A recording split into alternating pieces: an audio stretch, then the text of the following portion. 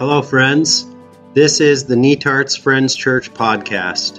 We are Jesus people, Kingdom of God people, welcoming, yearning, sharing. And we're glad you're connecting here with us. We'd love to connect in person as well.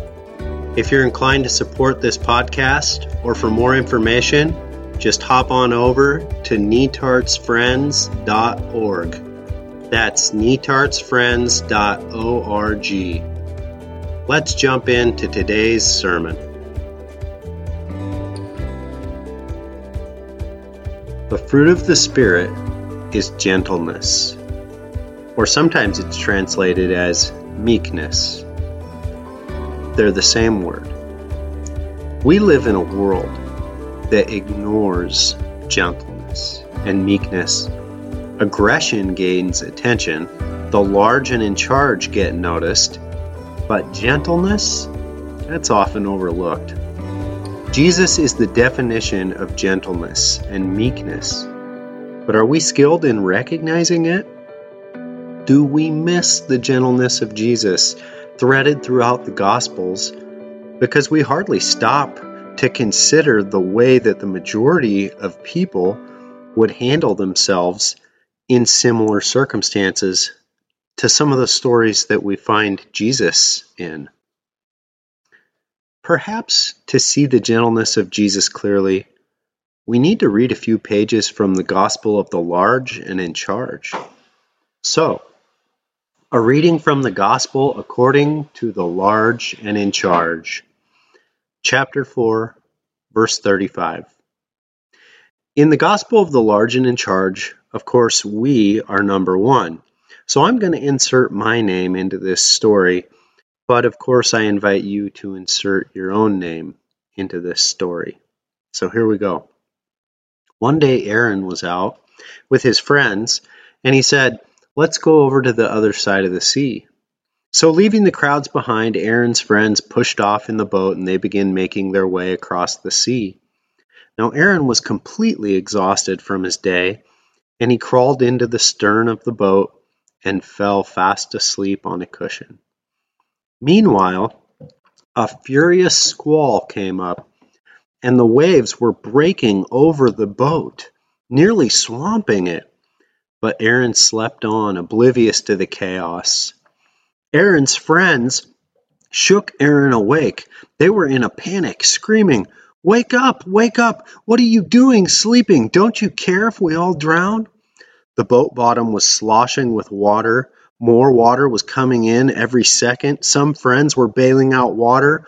Others were pulling on oars and grabbing lines. Some were frozen and just holding on for dear life. It was a rude awakening. Aaron had been in dreamland. He opened his eyes to chaos. A storm, a sinking boat, soaked friends who were screaming blame at him, and his body flooded with adrenaline, as if he was responsible for this storm. He jumped up, screaming back, "What is wrong with you all, you numbskulls? Why didn't you wake me up when you saw this storm building? Here, grab that line. No, the other line. Don't you know how to sail?" He jerked the tiller out of a friend's hand. "Here, give me that. You're no help. You're doing it wrong. Get out of my way. I can't see past you." His friends tried to holler back suggestions and questions over the wind and the waves, but Aaron screamed, "Shut up! Be still! You don't know anything!" He cursed and he spat and he muscled his way through that storm, and he showed that storm who was boss. And when the storm was over, he reamed his friends out. "Why are you guys so afraid? You think a little storm scares me? Don't you know anything about being a real man?" And when it was all over, Aaron's friends were terrified of him and asking themselves, "Who is this guy who screams like a madman at the storm and then reams us all out?" Another reading from the Gospel of the Large and in Charge. Blessed are the large and in charge, the aggressive, those who push and shove and struggle to make their voice be heard, those who take what is rightfully theirs, for they will inherit the land. The Gospel of the Large and in Charge has so many good stories. Like all those times when Aaron went to the fancy banquets with all the religious leaders and the political leaders and the highfalutin mucky mucks and made all kinds of political alliances with them. And all those stories about Aaron's bouncers who kept all of the icky people and the down and outers at bay while Aaron traveled around the country making political alliances, signing autographs, performing, gaining power. Aaron didn't let anybody keep him off his agenda. He didn't let anyone get him off track, and he didn't wait around for anyone. Remember that sick lady who tried to grab Aaron's jacket? And that lady who tried to talk to Aaron at the well? And those kids who wanted to talk to Aaron? And so many beggars and foreigners and lame people. Those bouncers sure knew how to send them packing. Oh, and there's such a good story about when Aaron rode a white war horse into the capital of Jerusalem along with his militia and took back all of the power. I love that story. And that's the gospel according to the large and in charge. Now, there's some satire there. There's some tongue-in-cheek. Of course, you're not going to find any of those stories that I just read, told you. You're not going to find them in the Bible. The fruit of the Spirit is meekness, gentleness, and Jesus is that definition of gentleness, meekness. But are we so accustomed to ignoring gentleness in our world that we miss the gentleness of Jesus? Do we fail to consider the way that the majority of humanity would handle the circumstances Jesus encountered in Scripture? Jesus began his ministry declaring, "Blessed are the meek, blessed are the gentle, for they will inherit the land, the earth." And when Jesus described himself to the crowds, the first word he used to describe himself, he said, "I am gentle, I am meek." He says, "Come to me," Matthew 11, "come to me all who are weary and burdened, struggling, carrying too much, and I will refresh you. I will give you rest. Take my yoke upon you and learn from me, for I am gentle, I am meek, I'm humble in heart, and you will find rest for your souls." And Jesus ended his ministry by riding a donkey, not a war horse, a donkey into Jerusalem on Palm Sunday. Now remember, donkeys, they were the tractors of the day, the agricultural machine, and horses were the tank. They were the war machine of the day. And so Jesus was fulfilling the prophecy of Zechariah, chapter 9, verse 9, "See, your king comes to you with justice and righteousness, victorious, gentle." That word is right there. Gentle, meek, riding on a donkey, on a colt, the foal of a donkey. "I will take away the chariots from Ephraim and the war horses from Jerusalem, and the battle bow will be broken. He will proclaim peace to the nations." That's Zechariah 9, verse 9. You can also find it in Matthew 21, verse 5. The fruit of the Spirit is gentleness, meekness.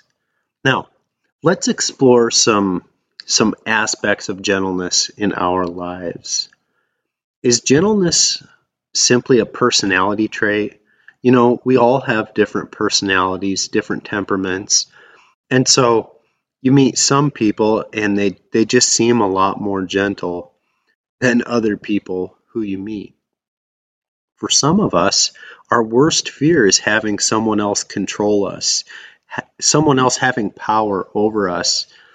And we know exactly what we want in life. And so we go for it. And people like that, others experience them as brash and intimidating and assertive. They're certain that they are right.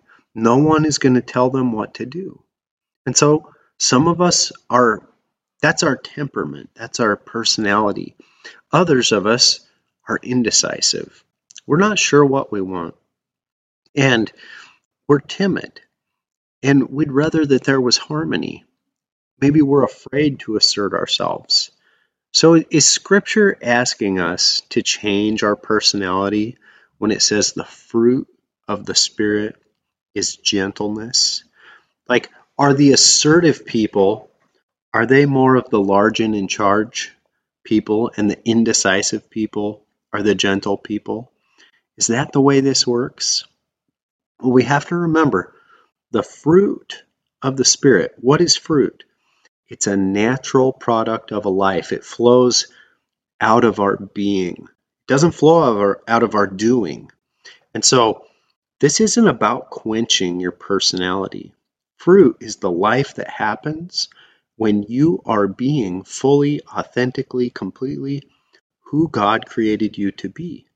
So no matter how assertive or indecisive your personality is, God created you to be gentle.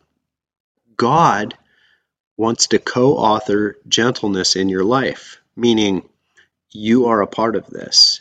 You get to be a part of writing gentleness, showing the world the gentleness of Jesus through your personality, who God created you to be. Now, a part of this, of course, has to do also not just with temperament, personality, but also with this question, what is our narrative about power? What do we believe about power? See, we live in a world that says that the only way you can really make a difference and get what you want is you have to gain the power.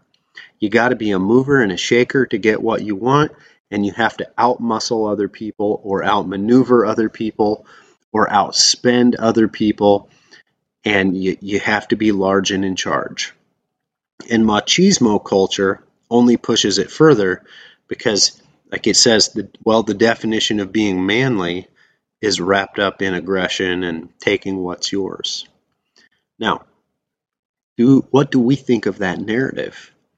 If that power narrative is speaking to someone with an assertive personality, it could make them feel like, it's good to shove my weight around, and that's okay. It helps me get what I want, and it's kind of fun. And so it tells someone like that, I'm going to strive for power. But the power narrative makes those of us who are indecisive and unassertive feel incapable of doing anything to change this world for the better because we have no power.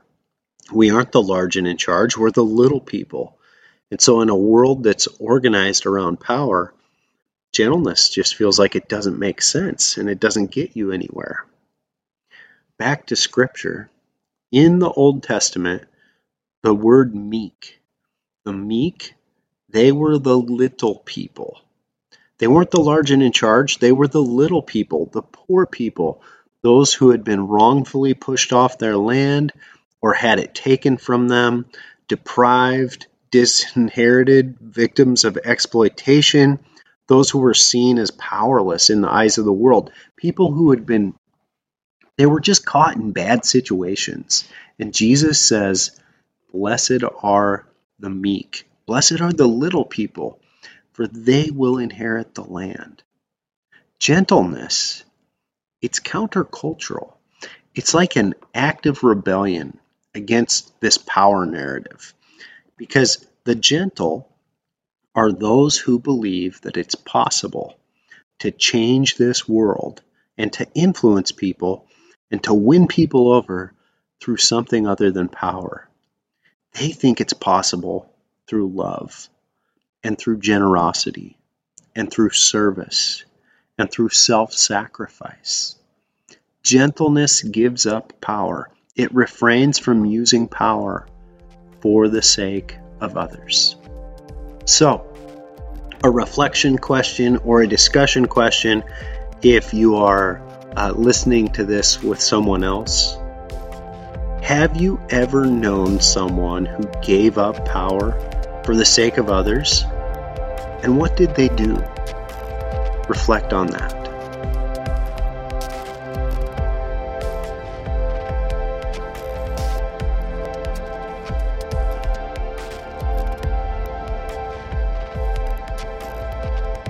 All right, welcome back.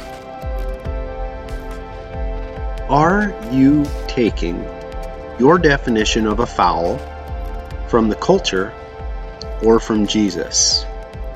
I recently read a New York Times article. It was titled "The Evolution of the Foul." And so it was talking about professional basketball players and what they can get away with in comparison with what they used to be able to get away with. You know, in sports, a foul is when someone is too aggressive. They aren't gentle enough. It's unnecessary roughness. They're doing too much harm. And so the ref blows the whistle and there's a penalty of some kind, and that's a foul. Now, in every sport, this definition of a foul, over time, it kind of evolves. It changes, maybe subtly, maybe a lot, but it changes. And it's not only in sports. Our world is witnessing what you could call the evolution of the foul. What you could get away with 20 years ago, what was socially acceptable as necessary or unnecessary roughness, has changed. It's not the same as what you can get away with right now. The level of acceptable aggression is changing. And so everywhere you look, you can find people being aggressive in different ways, pushing their weight around, being harsh, judgmental, anything but gentle. And everywhere you look, it's funny, you can also find people blowing the whistle and calling foul. And sometimes the people who are blowing the whistle are also the ones who aren't being gentle somewhere else. And so you've got all of this aggression and all of this whistleblowing. It's becoming more and more accepted that you're allowed to be one way on social media and another way in person. So on social media, people they almost accept that they can be aggressive and attacking and condemning and name calling and say things that they would never say in person. And of course, the people who get the most attention in the media and social media are those who are aggressive and radical and large and in charge. And the aggression is so exhausting to gentle people and moderates that they often end up leaving the conversation, which makes the conversation online that much more divided, that much more polarized. Everyone's definition of a foul is different, and it's changing with the culture. So with so much aggression and so much whistleblowing, it just turns into a whole lot of chaos. And as followers of Jesus, the question is, okay, so what can we get away with? Online, in the workplace, with our friends, what's acceptable and what isn't? And it's very easy to adopt our culture's definition of necessary and unnecessary roughness. Almost without thinking about it, we can just adopt it. The tone, what's acceptable, what's not, phrases, aggression, put down, sarcasm, name calling, buzzwords. We pay attention to what's going on around us, and then it's okay, that's the definition of a foul. And the question is, are we taking our cues, our definition of a foul, from the culture around us, or are we using Jesus as our definition of gentleness? Another way of looking at this is, are we focused on the means or the ends? So some people, they seem like very kind and gentle people until they aren't. Have you ever met anyone like that? Or maybe you say, I am like that. These are the kind of people who don't you dare cross them. They're very gentle until you cross them. And then you find out underneath their velvet gloves, they have an iron fist. And if you get in between them and something they're focused on, watch out. They know what they want, and if you stand in their way, you'll be crushed. And they're focused on the ends. And they're going to attain that goal, that outcome, by whatever means necessary. And so they operate under this paradigm of the ends justify the means. People like this are gentle until they are not gentle, and then they become surprisingly blunt and forceful, domineering, aggressive, controlling. Now, for others, they don't flip that switch just from one thing to the next, but it's kind of progressive. They lose their gentleness as they become more and more impatient. So, in trying to get the kids to bed or to school, or they're stuck behind a slow driver, or they're trying to get to work on time, it's like their frustration builds and builds, and they progressively become less and less gentle. Jesus knew what he wanted. Jesus wasn't indecisive. Throughout his entire ministry, you could say Jesus was focused on the ends, the goal. And yet, you notice he's constantly talking about the way. He's talking about the means. Jesus says, I am the way. And the way isn't focused on whether or not you get what you want. The way is focused on how you use your influence and what's your tone of voice like. What are your facial expressions like? Your connections with others. How do you make other people feel? And Jesus refused to use force to bring about the rule of God. The way was every bit as important as the end. In fact, the book of Acts tells us 6 different times that the early church called themselves the way. Now, when it's theoretical, it's easy enough to agree, yeah, I should probably focus on how I make people feel. But then you get into a real life situation where you're focused on your goal and it matters a whole lot, and it's very easy to lose our gentleness in those kinds of situations. We're gentle until we are not, and then we're focusing on the ends instead of the means. So how do we get this switched? How do we release our grip on the end and learn to focus on the means, the way?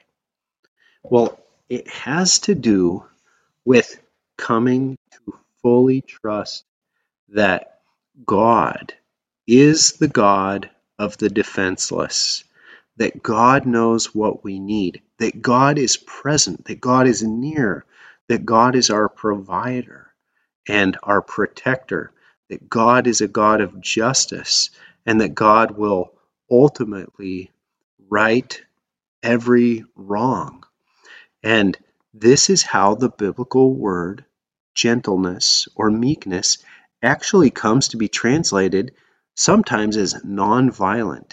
It shows up in contrast to war and war horses and weapons, and Jesus refuses to change the world by force. And it's because of this sense of God's nearness.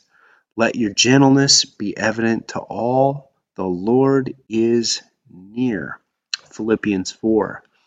Now, if you're someone who knows that underneath your velvet glove is an iron fist, it's easy to get into an operating mode where you can threaten to take the gloves off, and you don't even need to take them off. You just act like you're going to get real angry in order to kind of push your weight around and get other people to do what you want. And it feels good to know that the iron fist is there if you need it. Gentleness means coming to a different understanding of your next move. When someone gets between you and your goal, it's not, well, if they really get between me and my goal and I get angry enough, I'll just start playing hardball with them. No, it's underneath the velvet gloves isn't an iron fist. Underneath the velvet gloves is a God of justice and love. And becoming a person of gentleness in this situation becomes more important than your goals. Meekness, gentleness is strength under control. In fact, it's been said gentleness is best revealed in the presence of incredible strength. It's why Jesus is the definition of gentleness. Instead of flipping that switch into the Incredible Hulk, like, I'll be gentle until, and then I'm going to go into freak out mode, gentleness is handing that next move over to God. It's saying, God, I know you're near. Let my gentleness be evident to all, and let me trust you with this situation. So, a quick reflection question or discussion question if you're gathered listening with others. It's kind of a two-part question. What is it that pressures you to focus on the ends, the outcome? And what helps you focus on the means? So think about some daily life scenarios and what is it that really gets you focused on the outcome, the ends. You don't really care how you get what you want, you just gotta get it. And what helps you focus on the way, the means? So take a moment, reflect on that.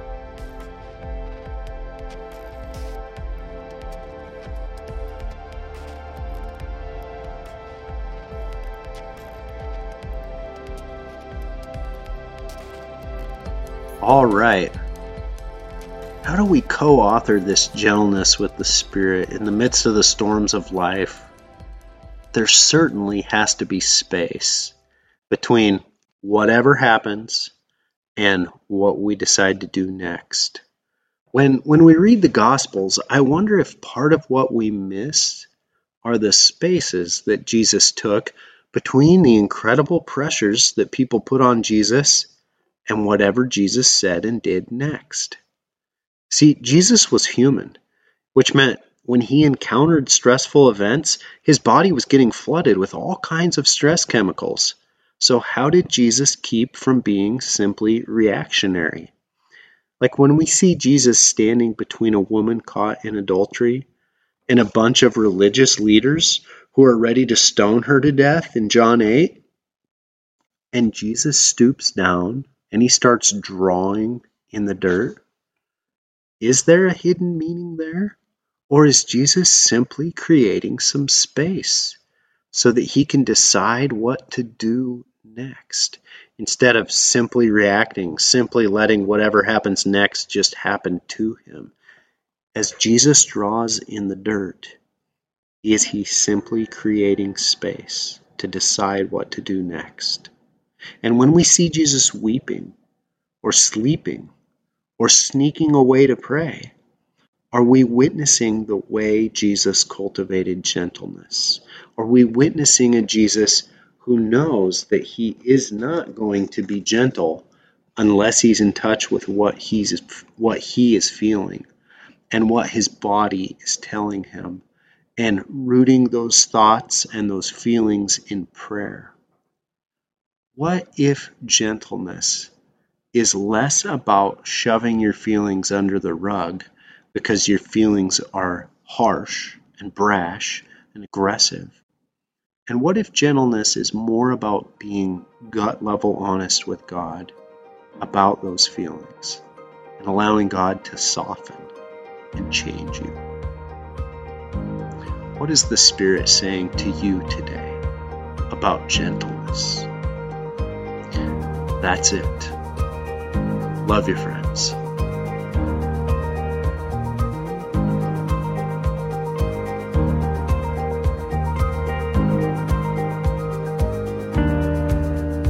Thank you for joining us for a Sunday sermon from Netart's Friends Church. We hope you'll join us soon for one of our in-person worship gatherings. For more information, hop on over to netartsfriends.org. God's peace be with you, friends.